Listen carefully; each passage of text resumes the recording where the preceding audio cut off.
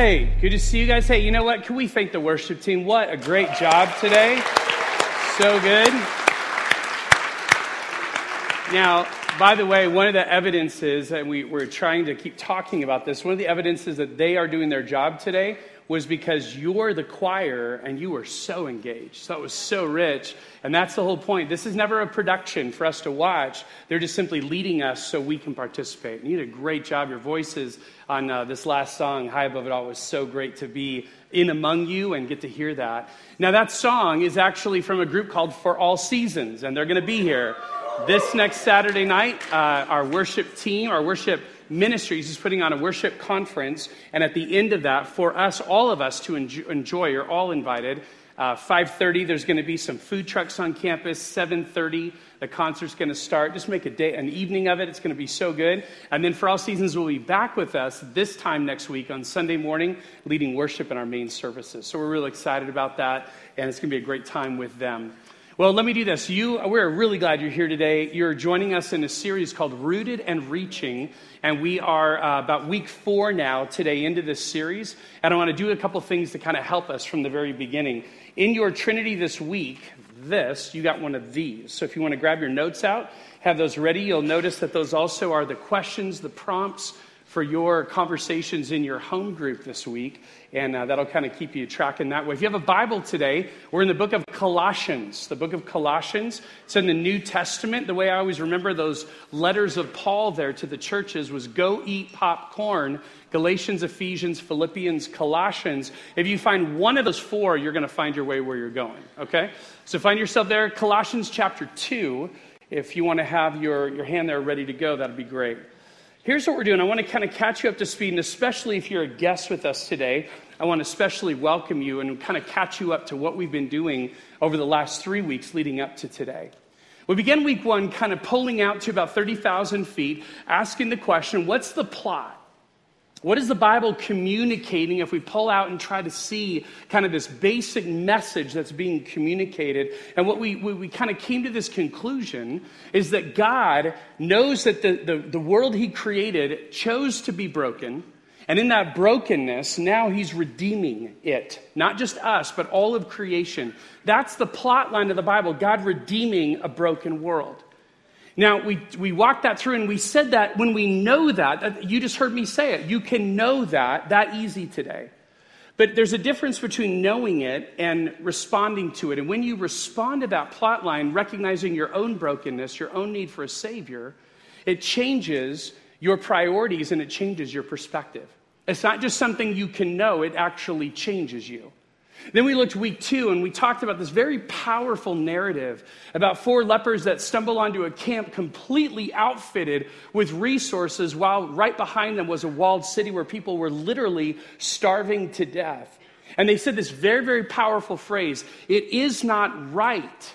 There's a moral problem. It is not right for us to keep this good news to ourselves.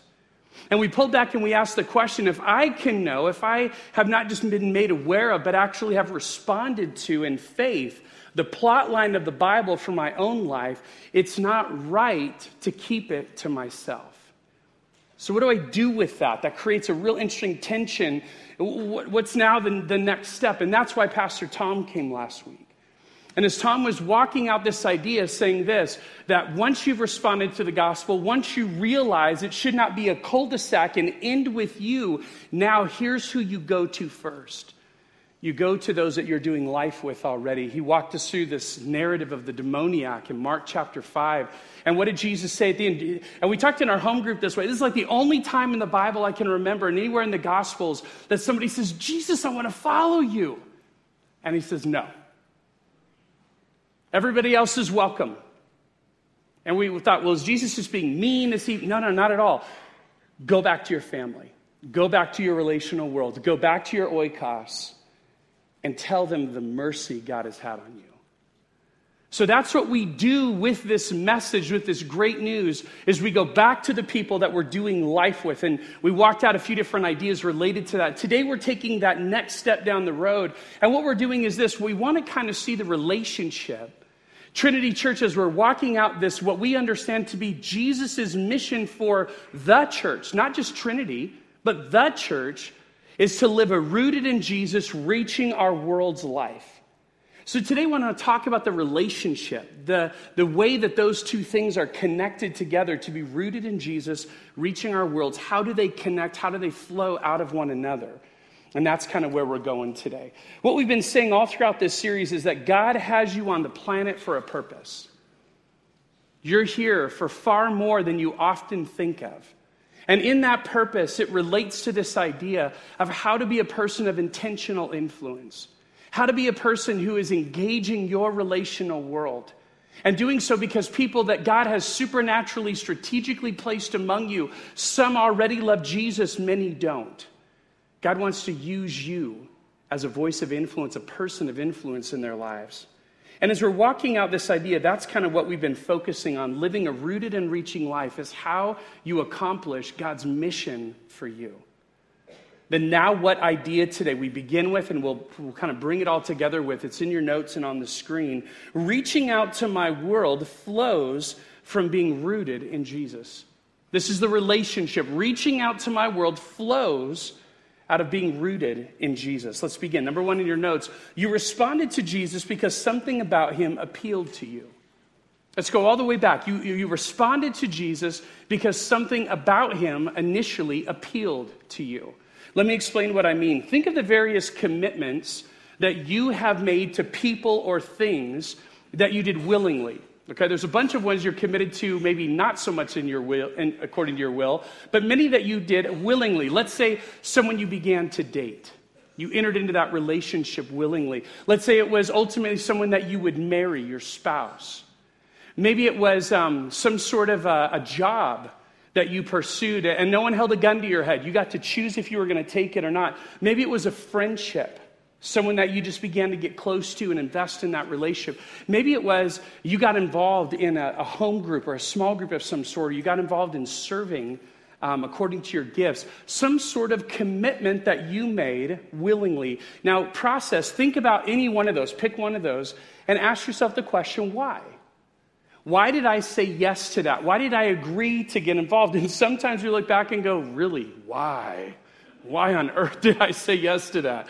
But the idea is walk that out and you'll realize if you boil that down, there was something about that was appealing to you. Back to the dating relationship. She was cute. He had a nice car.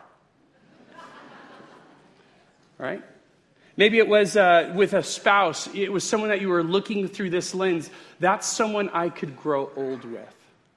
That was appealing to you. That's someone we could do life together.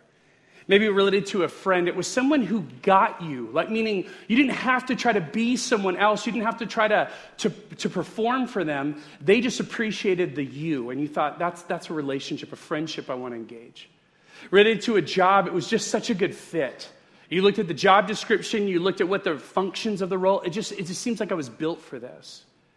Or maybe even related to the idea of getting involved in a small group of serving according to your gifts. It's because Todd told you to do that in the month of August, right? Jesus said, get in a small group, do the one another, serve according to your gifts, and you're like, okay, I better do that. Whatever it is, some of those motivators we're proud of and some maybe a little more embarrassed by. But either way, they are the things that appealed to us and what moved us to take action. That's what I want to do today. I want you to go back to the time when you responded initially to Jesus. What was it about Jesus that appealed to you? I want to caveat this a little bit this way. What I know and what the Bible teaches is that your choice to follow Jesus, there was something that you definitely did. There was something that drew you to him. But realize, we said, and we'll allude to our Ephesians series last fall a few times today. But in Ephesians chapter 2, we found out that every one of us, you included, were born into this world spiritually dead. You could not respond to spiritual stimuli because you were spiritually dead. So God did something to quicken you. God was doing something to wake you up. But as he was waking you up, something about Jesus appealed. And for those of you in the room who have put your faith in Jesus, I want you to walk back to that moment. This is how it was for Paul as he is talking to the church at Colossae, chapter 2, verse 6. So then, what we're doing is Paul in Colossians 1 has laid out this amazing prayer, just powerful prayer for the Colossians. And then he talks about the supremacy of Jesus. Jesus is by far and away the most important, the best thing about anything that's ever happened. And he deserves our allegiance for us to follow him. So he's now changing thoughts beginning of chapter 2. So then, as a result of this, just as you received Christ Jesus as Lord. Just as you received Christ Jesus as Lord. Right out of the gate, Paul is going to identify two things that were compelling, two things that were appealing to the believers at Colossae. This letter he's writing to them. And the first one is that as Lord. You responded to Jesus Christ as Lord. And this Lord idea is capital L Lord, that Jesus is God. He deserves, because of his authority and his deity, he deserves that we would obey, we would submit ourselves to him. That was one appeal that Jesus had in the lives of the believers at Colossae. The other one, though, is even the kind of title, Jesus Christ. Christ is another word for Messiah. Messiah is the Hebrew word for this long-awaited one that was going to come and make everything new. So Paul says, just as you received, right, there was a response, there was something you can't, no one just can make you take a gift, you have to receive it. Just as you received Jesus Christ as Lord. Two reasons why the Colossians might have been drawn to, or that what appealed about Jesus. He was Lord and he was Christ. He was Messiah. These are consistent biblically all throughout the New Testament, and even anecdotally or by way of narrative description in the Gospels in the book of Acts. These are reasons why people say, I'm going to follow Jesus. There's a few others, though, that come to mind as well. Something like maybe Jesus' power to forgive sin. Just that just right there, I need that. Maybe Jesus' ability to rescue and redeem from darkness and despair, hopelessness. I need that. Maybe what appealed to you is just simply this kind of selfless love you had never, ever found in any other person before, and that friendship drew you to Jesus. These are other factors that may have played into that besides these two that Paul enunciates. If you remember, I told Zach today I was going to talk about him. Zach shared on Father's Day up on this stage, and he was sharing about his life and the reasons why he came to Jesus. And all of it was kind of a lot of pieces going on, but one huge piece was a small group who actually in their heads and hearts said, we're looking for someone who doesn't follow Jesus yet to come in relationally in this group and have a safe place to talk, a safe place to process, a safe place to ask questions, a safe place to disagree. We're looking for one of those kinds of people, and Zach was that guy. He came with his wife, Dana. And as they were processing what Zach shared that day was not only through that group, but through the scriptures, as they were helping make it clear, he came to this point where he said, Jesus is indeed who the Bible says he is, and I believe in him. A couple months ago, Jenny Stevenson was on this stage, and she was sharing her story. And as Jenny was walking out a home life that was so broken and so challenging, she shared that one thing that really drew her to Jesus initially, and then even later on at a very crux kind of decision-making time in her life, was the way that Jesus could restore. And the way that Jesus could heal the brokenness around her and the brokenness in her. These are things that appeal to us. Why do we actually follow Jesus? And that's the question I want to ask you today. In your notes on the screen, why did you receive Christ Jesus as Lord? That's the question I want to unpack. So let's do this. I want to summarize both those two that Paul gives in Colossians 2, but as well as a few others. These are typically some of the reasons that people initially respond to and what appeals to them about who Jesus is. The first is this, that Jesus is commander. Jesus is commander. And you're going to see some alliteration today. Today's message is brought to you by the letter C, okay? And but this is that definition. Jesus is rightfully Lord, and there's a need to respond appropriately to his authority over one's life. If this was for you as you witnessed his power or his deity, and you understood you needed to submit to him. Here's a narrative by way of example from John 20. Then he said to Thomas, he is Jesus, put your finger here, see my hands. Reach out your hand, put it in my side. Stop doubting and believe. This is the resurrected Jesus. And Thomas said to him, my Lord and my God. Thomas came face to face with the authority and deity of Jesus and said, you are who you are. You are who you say you are. He is commander. He has authority over us. Second one, Christ. one we looked at already by name. Jesus is the fulfillment of who God promised would come and make all things new. Remember, we have in your Bible, you have 39 books of a former covenant, 39 books of the Old Testament that all, literally every single book in that sequence point to a Messiah who was promised that would come. Remember we said a few weeks ago, who would step on the head of the snake crusher. From the very beginning, Genesis chapter 3, he is alluded to, demonstrated to be one who was coming. And when you read of the Jesus of the Gospels, you go, this is who this is. John chapter 1, Andrew, Simon Peter's brother, was one of the two who heard what John had said. John had said, here comes the Savior of the world. He takes away the sin of the world. He had followed Jesus. Watch this. The first thing Andrew did was find his brother Simon and tell him, we have found the Messiah. The one that God said specifically, the Christ, we found him. That might have been your story. Third, champion. Champion is another thing that was appealing potentially to you. Jesus rescues from sin and death and brings people into his new kingdom. This might have been for you the idea that you came face to face with the understanding that you were a sinner who was bound for an eternal destiny apart from God. And you realize that does not sound like good news. And you responded to the one who defeated death and who could make a way for you to be right with God. From John chapter 4, I love this story. Many of the Samaritans from that town believed in Jesus because of the woman. This is the woman at the well, this account. Believed because of her testimony. What did she say? He told me everything I ever did.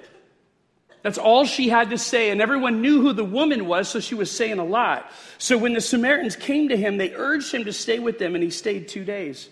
And because of his words, many more became believers. They said to the woman, we no longer believe just because of what you said. Now we have heard for ourselves, and we know that this man, watch, really is the Savior of the world. He is our champion. Fourthly, cleanser. Jesus can cleanse. He has the power to forgive sins and to make one clean in a way that you never thought possible. Maybe you were overwhelmed with the weight of your guilt and shame and just said, I cannot get out from underneath this. I need someone to fix this, someone to change me. And that's what was appealing to you about Jesus. I love this story. Luke chapter 7. Then he turned toward the woman and he said to Simon, Simon was the one who invited him to his house. This woman was an unforeseen guest who also comes. Did you see this woman? I came into your house. You did not give me any water for my feet, but she wet my feet with her tears and wiped them with her hair. You did not give me a kiss, but this one from the time I entered has not stopped kissing my feet. You do not put oil on my head, but she has poured perfume on my feet. Therefore I tell you, her many sins have been forgiven, as her great love has shown. She has been forgiven much, she is grateful much. But who forever has been forgiven little, loves little. Then Jesus said to her, your sins are forgiven. It overwhelmed this woman that she could be forgiven for all. She knew her life. She looked in the mirror. She knew what was there. She could not believe that someone could actually cleanse her of that. And when she knew that Jesus could, she was overflowing with gratitude. Finally, and I needed another C word, compadre. Compadre. This is a little bit different than Jesus is my homeboy. Okay, I'm not going there. But compadre is this great word for this sense of friendship, right? And I say that all the time, even with my close friends. I go, hey, compadre, what do you got going on today? I liked using that phrase because it shows the sense of connection. It shows a deep friendship. Maybe for you, you struggled with the disloyalty you saw all around you, people who wanted you for what they could get from you, and then you came in contact with Jesus and you realized Jesus came to give himself to you. A selfless love you didn't think existed. John 15, verse 12, my command is this, love each other as I have loved you. Greater love has no one than this, to lay down one's life for one's friends. You are my friends if you do what I command. I no longer call you servants because a servant does not know his master's business. Watch, I have called you friends. Compadres, we have that closeness. For everything that I have learned from my Father, I've made known to you. Commander, Christ, champion, cleanser, compadre, all of these things are indeed appealing about the person of Jesus. Every one of them is true. Question, what was the one, if you could boil it down, what was the one that drew you initially to him? Identify that, maybe even for your home group or for your own thought. Circle the one that especially go, this is the one that really was initially so important to me. And watch this. I find this all the time with people. What initially drew me to Jesus, of those 5, it's interesting, you'd go, this was the one that really was initially so important, but it's actually this one over here that has become so much important as the years have gone by. None of them are wrong. There's no wrong answer. This is all the way Jesus presents himself in Scripture, and to respond to him is exactly appropriate. And as we grow in him, we keep getting to know these other dynamics of who he is. And that leads us to our next point today. What do we do once we've responded? Number 2, once you receive Jesus, you're directed to keep living in him. Once you respond, once you receive, I love that word, you were received. It was a gift offered to you. Once you received him, you're directed to keep living in him. Back to Colossians 2. We'll read it from the beginning. So then, just as you receive Christ Jesus as Lord, continue to live your lives in him. Continue that way, rooted and built up in him, strengthened in the faith as you were taught. One of the things that I have tried to make much of whenever I'm teaching from the Word of God are imperative verbs. Imperative verbs are in every single language, and they're there because every language has parents. Okay? An imperative verb is a command, a directive. Pick up your clothes, eat your breakfast, go to bed. Okay? That's why that exists. So there's nothing unique to the Greek language or the English language of an imperative verb. They're everywhere. But in the Greek language, this verb is very, very important. Continue in him is something we're directed to do. You're going to see today the impact of what is commanded and what happens to us. What is active, what is passive.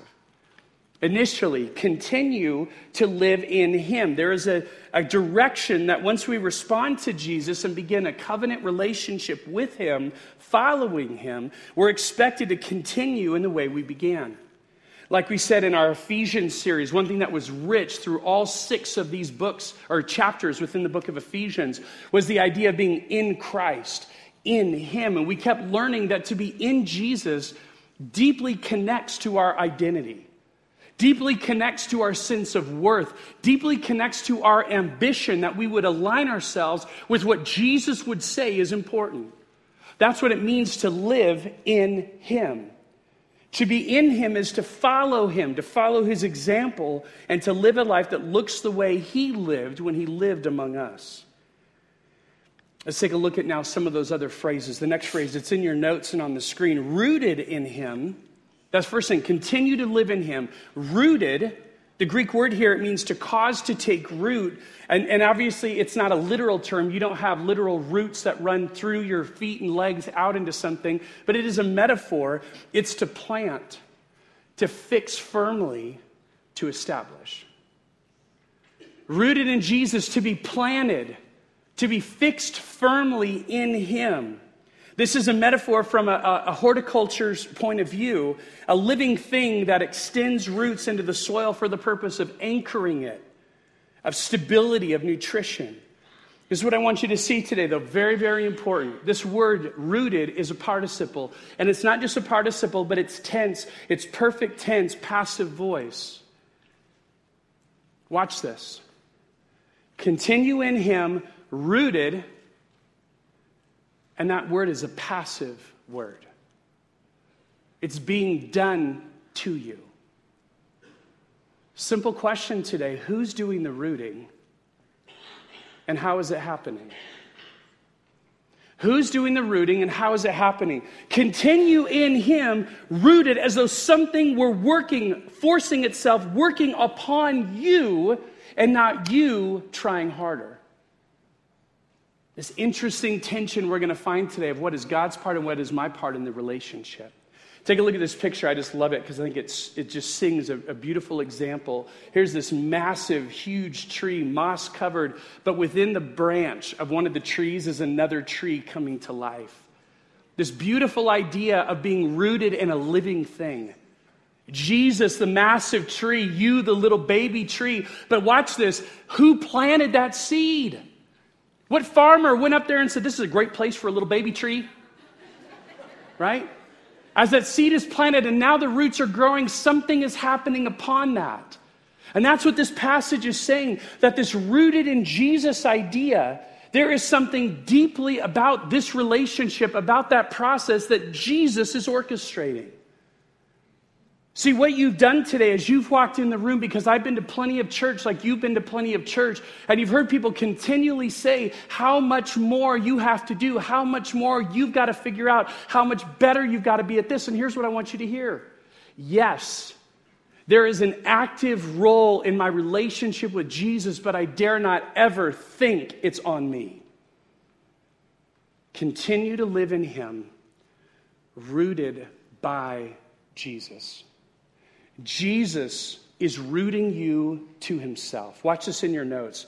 Since Jesus is doing the rooting, the establishing, you can take confidence in what he's doing to help you become connected in him.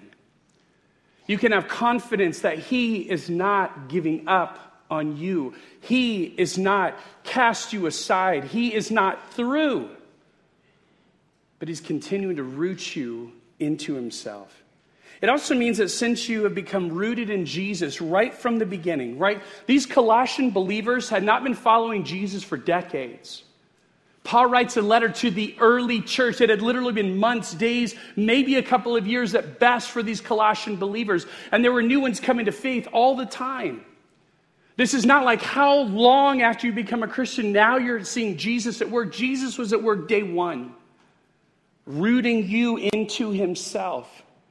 There's no probationary period that you have to wait for until you can begin knowing him and living for him.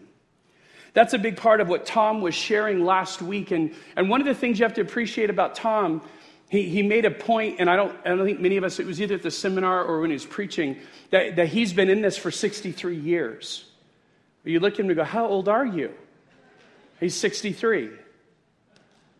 So what he means is he grew up in a pastor's home. He's never not been connected to not just church, but how churches work and what they do, and then having pastored one for 34 years in the desert.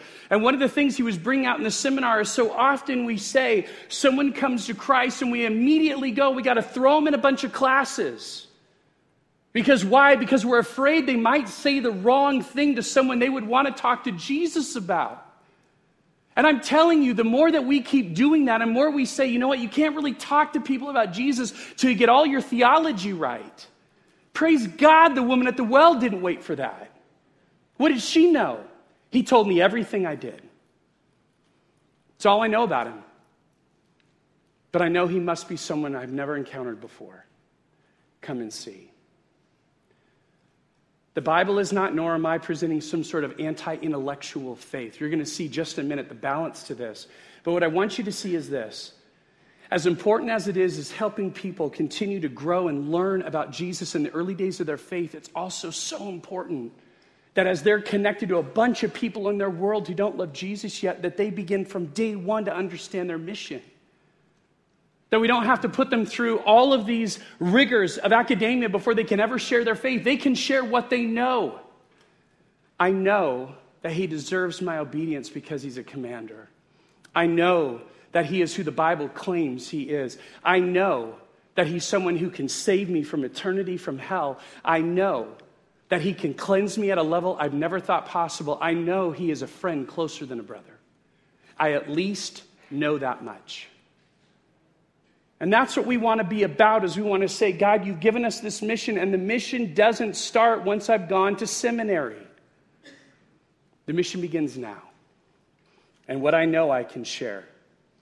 I want you to see this same Greek word, by the way, having been rooted, is kind of really the best way to get the tense of it. It shows up in, again, the book of Ephesians, and one of the best passages we saw, this great prayer that Paul writes on their behalf. He's praying for them, chapter 3. And as I pray for you, look at the connection to love in this passage. And as I pray for you, being rooted and established, what? In love. Is almost so it's synonymous to be rooted in Jesus is to be rooted in love. May you have power together with all the Lord's holy people to grasp what? The dimensions, how wide, how long, how high, how deep is the love of Christ. Paul's praying deeply to a rooted people. I want you to know the dimensions of his love. And watch this. And to know this love that surpasses knowledge. It's not just about how much you can cram into your head. It even goes well beyond that. Surpasses knowledge that you may be filled to the full measure of the fullness of God. Back to Colossians 2, next phrase, to be built up in him. To be built up in him. And the first directive was a clarification of Jesus rooting us into himself. Then the second phrase borrows from a construction concept. And it centers around the idea of building upon a foundation. I didn't bring this out in your notes, but the word there is actually the word that Tom was using so much last week, oikos. Oikos relates not only to a relational world, or a family, it relates to actually where the family might live, like a house, a home. And that's the word there. Building upon a foundation, building up a structure based on a solid foundation. If roots are that which establish health and vitality below the surface, then what is being built up is what you can see above the surface. Jesus, and by the way, this is another passive verb. So it's really asking this. It's not what are you going to build on your foundation? Are you available to let Jesus build what he wants to in your life? Are you malleable? Are you teachable? Are you flexible where he can say, the foundation is Jesus. What I'm building above that, would you work with me? Would you be a good partner? Rooted, being built up. One commentator said it this way. It's the idea of being in fellowship with Christ to grow in spiritual life. I'm available to be built. I'm available to be shaped any way you want to, Jesus. And that last phrase, strengthen in the faith as you were taught. Strengthen in the faith. That word strengthen, the Greek word, it literally means to walk where it's solid. It's a cool word. To walk where it's solid or where it's reliable. You've been in certain things before, like I guess maybe the one that might be the most vivid, even though a lot of us don't go ice walking on lakes in Southern California. But if you can at least get the picture, that to walk out on a lake would be very, very scary for any of us in Southern California because we think they're always all going to fall through. But then you watch people in Minnesota play hockey, and you're like, how does that happen? Well, there's a thickness that they have a confidence. There's a reliability. No one's falling through this. As opposed to there's a fresh layer of ice and now you're just wondering where the safe spots are. Being strengthened, walking where it's reliable based on what they've been taught. For some of us, you might feel like that's actually an oxymoron. Reliability and faith. Like strengthen in the faith as you were taught. Strengthen knowing where it's reliable to walk on based on faith. Because you've kind of done this. You've maybe kind of assumed that faith is this kind of blind step into nothingness where you just kind of think Pollyannish thoughts. Everything's going to be great. That's not the faith the Bible represents at all. Faith is actually this. You have a very strong confidence in the reliability, the trustworthiness of God, and your circumstances are a mess. The circumstances scream, don't believe that God can get you through this. But who's reliable? Not the circumstances, but the God that you step onto. That was the whole stuff of our Faith Steps series this last summer.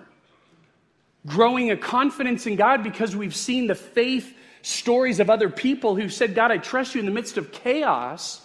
I believe that you're reliable and I can step out. It's the other resources that we would look to in our lives or our own self-reliance. That's where it's not reliable. Those are the things we usually hold on to in the midst of crazy. Those aren't the things at all that will help us.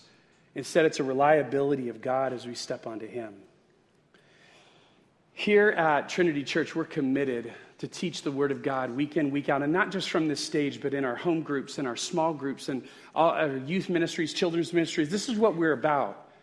We're committed to this, and we will continue to be. But I want you to hear this. There are some of us that would say, okay, this is great, and I come to church so that I can hear from God, and then I kind of wait 7 more days to do it again, and that's kind of where this is coming from. And I want to say this, that as much as we're committed to continue to teach the Word of God and his rescue of the world, that there's a component that's probably not going to be as sufficient. It shouldn't be.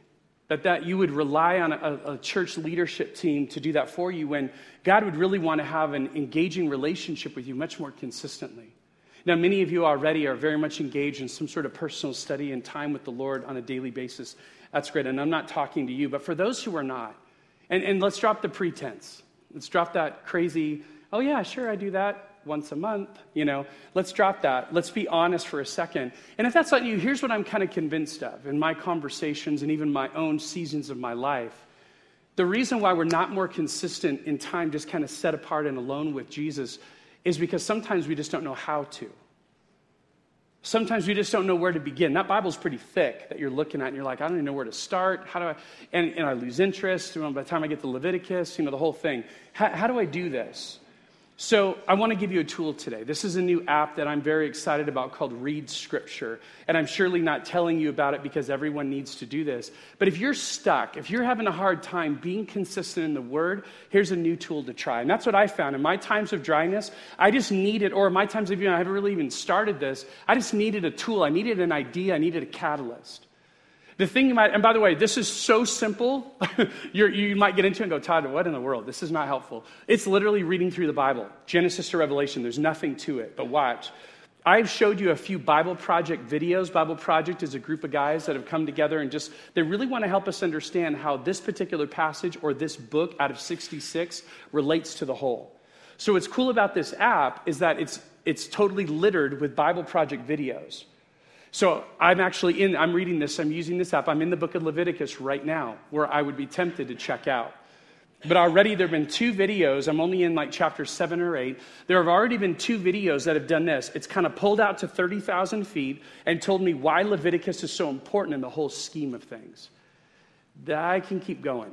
That's helpful. It's helpful to know how this fits into the whole. So if that's been a struggle for you, not just kind of time with the Lord, but even I don't know how this all fits together, try that. It's an app you can get on your phone, your iPad, your Android, whatever. It's for everything. But just there's at least a resource and a tool.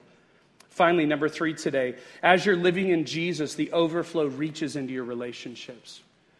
As you're living in Jesus, as you continue to live in Him, that relationship, it overflows into your relationships. Here's the last part. We'll read the whole thing. Colossians 2:6. So then, just as you receive Christ Jesus as Lord, continue to live your lives in Him, rooted and built up in Him, strengthened in the faith as you were taught, and overflowing with thankfulness.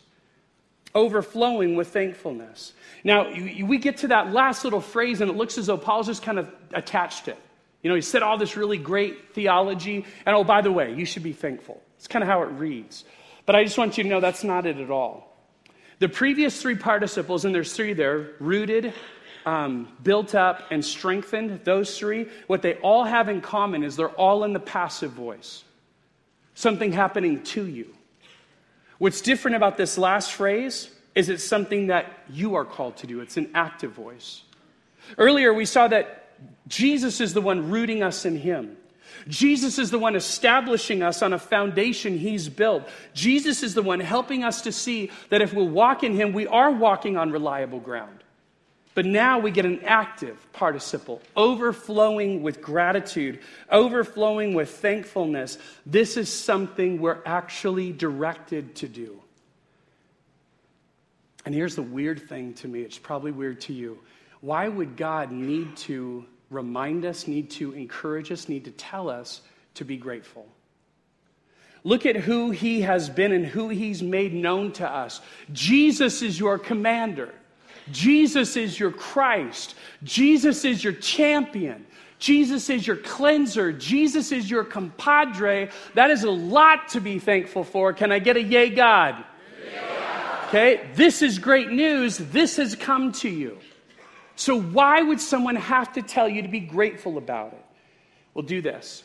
Think back to a time when, no matter what the issue or subject was, think back to a time when you were overflowing with thankfulness. Think back. When was a time that you were overflowing thankfulness? Maybe it had something to do with your children. Just so grateful for what had gone on in their lives. Maybe it was something to do related to your health. Just so grateful for some kind of good news you got. Maybe it was related to your finances. Maybe it was related to your marriage. Whatever the issue is, think of a time when you are overflowing with thankfulness. And this is what happened next. In that overflow of thankfulness, you called every person that you knew was praying for you, that you knew was concerned about this issue, and you wanted to be the first to tell them how this went down. Actually, phones aren't really this anymore. It's more this, so... apologize. Just as I did that, I thought, most of you think I'm holding a banana next to my head. Okay, so you did that. Others, the next step was you put it all over social media. And all of your social media platforms, you were sharing, this awesome thing happened. I want you to rejoice with me. Others of you did this. So you were in a conversation with just people in some casual way. You figured out a way to some maneuver and, force your thing in there because you're just like, I know you guys are talking about the gas and how much gas costs right now, but I want to tell you about this amazing thing that happened to me. Because that's what you do when you're overflowing with thankfulness. Watch this. You share it with the people that you're connected to. You just do. You just do. And now all of a sudden, you're connecting dots already. Oh, there was the guilt trip. Thank you, Todd. I was waiting for it. It was all pretty good till we got to there. No. Watch this. Here's what I'm convinced of. I'm convinced that many of you in this room who love Jesus and are following him, you are grateful. You are thankful. And it does overflow. It brims up and it overflows. But watch this, in certain relationships. Here's how I know that. I was a freshman in college, and I came back for homecoming to the mighty Yucaipa High School. Not at the field. I'm too old for that. It was at U of R. But as I come back for homecoming, got my Letterman's jacket on. I'm interacting. I've had a great initial semester at Bible college. And I remember a couple friends coming up to me who were also believers going, hey, Todd, how's your semester been? I thought, oh, God, it's so good. I had such a rich time. I truly had. And I was overflowing with thankfulness. Then I walk up to another couple of friends, and these friends I didn't know had a relationship with Jesus. Said, Todd, how's the college been? College is so good. And literally as the words were coming out of my mouth, because by the way, I had gone to a public high school and pretty much kind of blended in, chameleoned to the rest of my culture. Didn't really stand out at all for Jesus, even though I loved him. It was very secretive. It was one of the things heavy on my heart. I wanted to come back to my friends and I wanted to show them Jesus because I hadn't done a good job of that. And my very first opportunity, I remember the words coming out of my mouth, just wanted to pull them back. No, it's not just that college is good.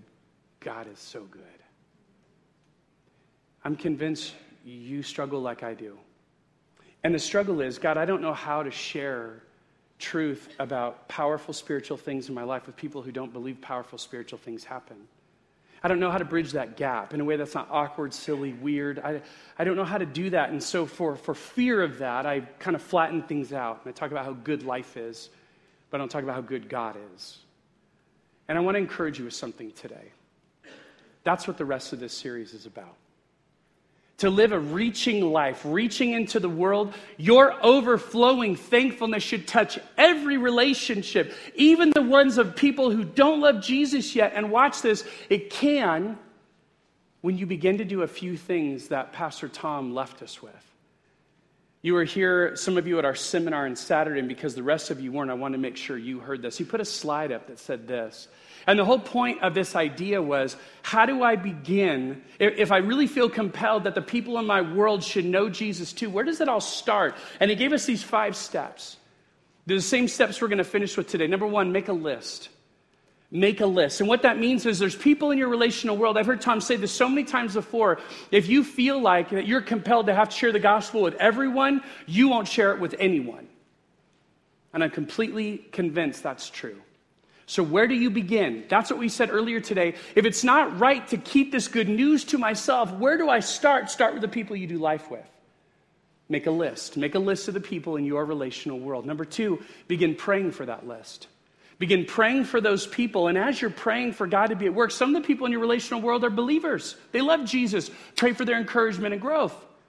Other people on your list are not following Jesus yet. Pray that they would know him and pray for organic conversations, opportunities where you can overflow with thankfulness and name the one you're thankful for.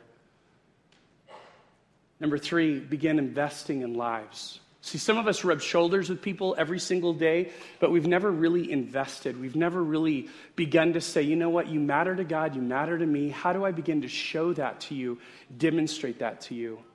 And as you're investing, you're inviting.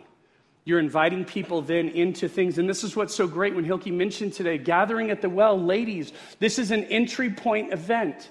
This is an opportunity for the women that you have been praying for, that are on your list or in your world, the people that you have been investing in. We're creating an opportunity just to say, just come and see. Come and see what the women of Trinity are like. Come and see who the Jesus is that they love.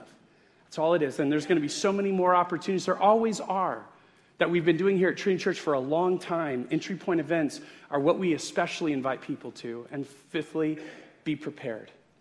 Prepare. And that's our job. That's the leadership at Trinity Church. We want to keep preparing you to continue to be a source of influence in your relational world. And this is how I want to finish today.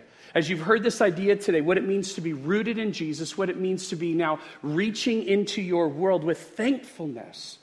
Let that be the catalyst. Thankful for who God is and what Jesus has done for you.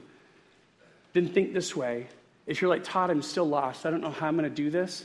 That is such great news, because that's what we're going to talk about next week. Keep coming. We're laying out an idea. There's more pieces to this puzzle. So as we do this today, as we are grateful, as we are thankful for what God is doing in us, we are doing this. We are reaching out into your world, and it flows from being rooted in Jesus. Let's pray. Father God, we come before you today, a people who we said, yea, God, with gusto because we meant it. You have changed our everything. And like Jesus told the man he had healed, we want to go back to our worlds, back to our people, and we want to tell them of the mercy you've had on us. Father, thank you for what you have done to root us in you. And now help us, God, to continue to think of how in the world, how do we begin to be influential in our relationships, especially with those who don't love Jesus yet.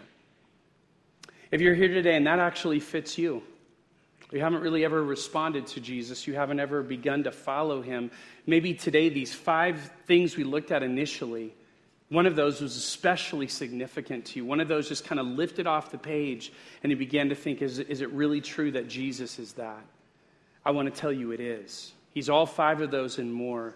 And what I want to encourage you today to do is take that first step. Take that first step that everyone in this room who's following Jesus today, they all began somewhere. Take that first step of faith, of following Jesus, and it begins with something like these ABCs. A is to admit. To admit that you're a sinner who needs a Savior. To admit that there's something wrong in your relationship with Almighty God, and it's on you. And when you say that, you're simply admitting what every other person in this room already knows about themselves and about you. Believe. Believe that this Jesus we've talked about today, believe that he entered into our world to live a sinless life, to die a sacrificial death, to be raised supernaturally on the 3rd day. Believe he's the only Savior available. C is choose. Choose to say, Jesus, I do believe in who you are, and now I want to follow you in my life, live the way you lived here all the way to heaven. That decision is something you can make right here, right now, and I would just plead with you today, don't leave this place till you have. Father, we love you. Thank you for what you're doing in and through us, and we get excited for our future. We pray in your great name today. Amen.